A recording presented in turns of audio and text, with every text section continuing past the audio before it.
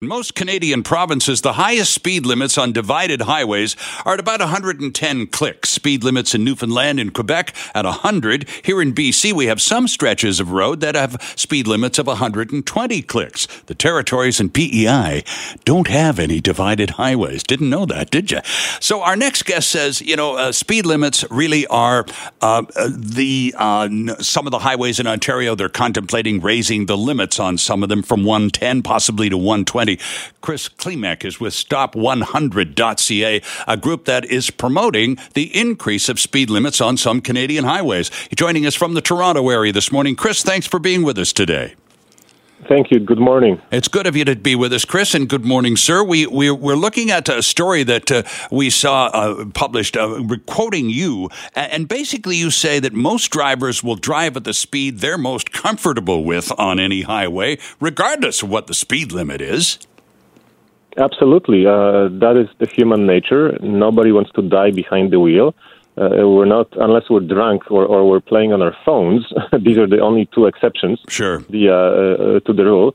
People simply drive the way they feel most comfortable with. And I would even ask you a pretty simple example. Imagine you're at work and you're trying to get back home and your speedometer broke. Does this mean you're going to crash because you have no speedometer because it stopped working? Right. Or you will simply drive to the conditions and drive to whatever feels safe to you. Sure. Now, you quote a study that occurred in Saskatchewan a few years ago when they raised the speed limit from 100 to 110 on some of their major highways and saw only, quote, a minimal increase in accident rates. Is that typical? Absolutely, and even BC study has shown the same thing. So accidents are pretty much random occurrences. Accidents do not increase or decrease because of the speed limit, because most people tend to ignore the speed limit, and as we've just discussed, they drive to what they feel comfortable. Accidents literally happen for a variety of different reasons. Number one reason is actually inattention, so not paying attention behind the wheel, and weather conditions. Okay, so again, speed limit has little to do with the actual crash rate, and this is also what Michigan State Police have found. They've been studying this for many, many, many years, and actually this is what Ontario has found from 2-year pilots that they had in Ontario, where for 2 years they've raised the speed limit from 100 to 110.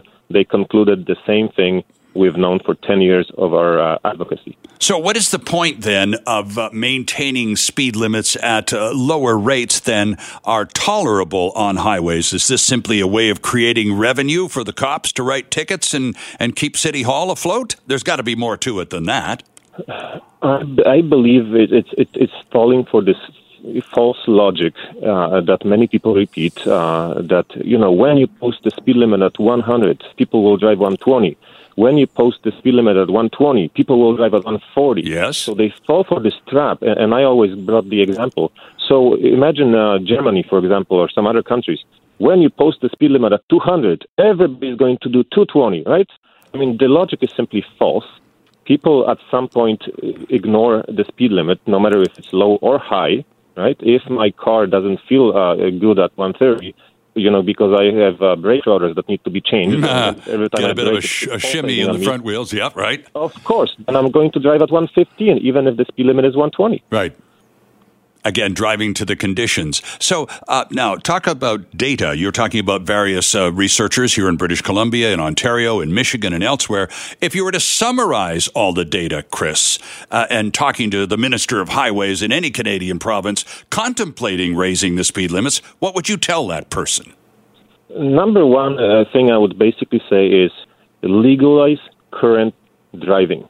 So don't call me a lawbreaker if I'm doing 115, 120, or 125 on a highway. I refuse to be called a lawbreaker. More to that, I refuse to be given a ticket for something that I do not believe in unsafe.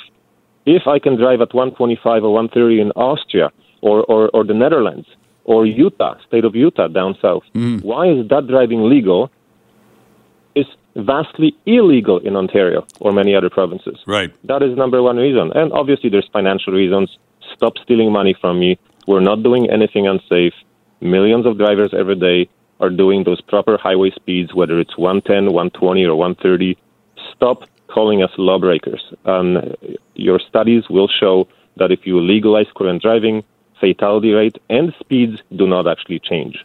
Lots more data and backup to our guests' statements available on their website. It's Stop 100, the number 100, stop100.ca. The director and founder of stop100.ca is Chris Klimek, joining us from Toronto this morning. Chris, good to have you aboard today. Thanks for taking the time.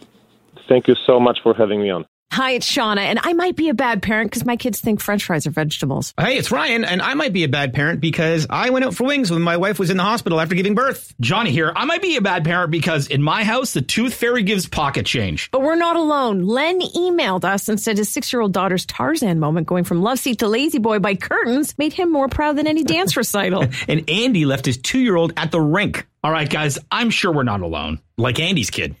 For stories and confessions like this, make sure you check out our podcast. It's called Bad Parents, and it's available wherever you get your podcasts. I left a glove at the rink.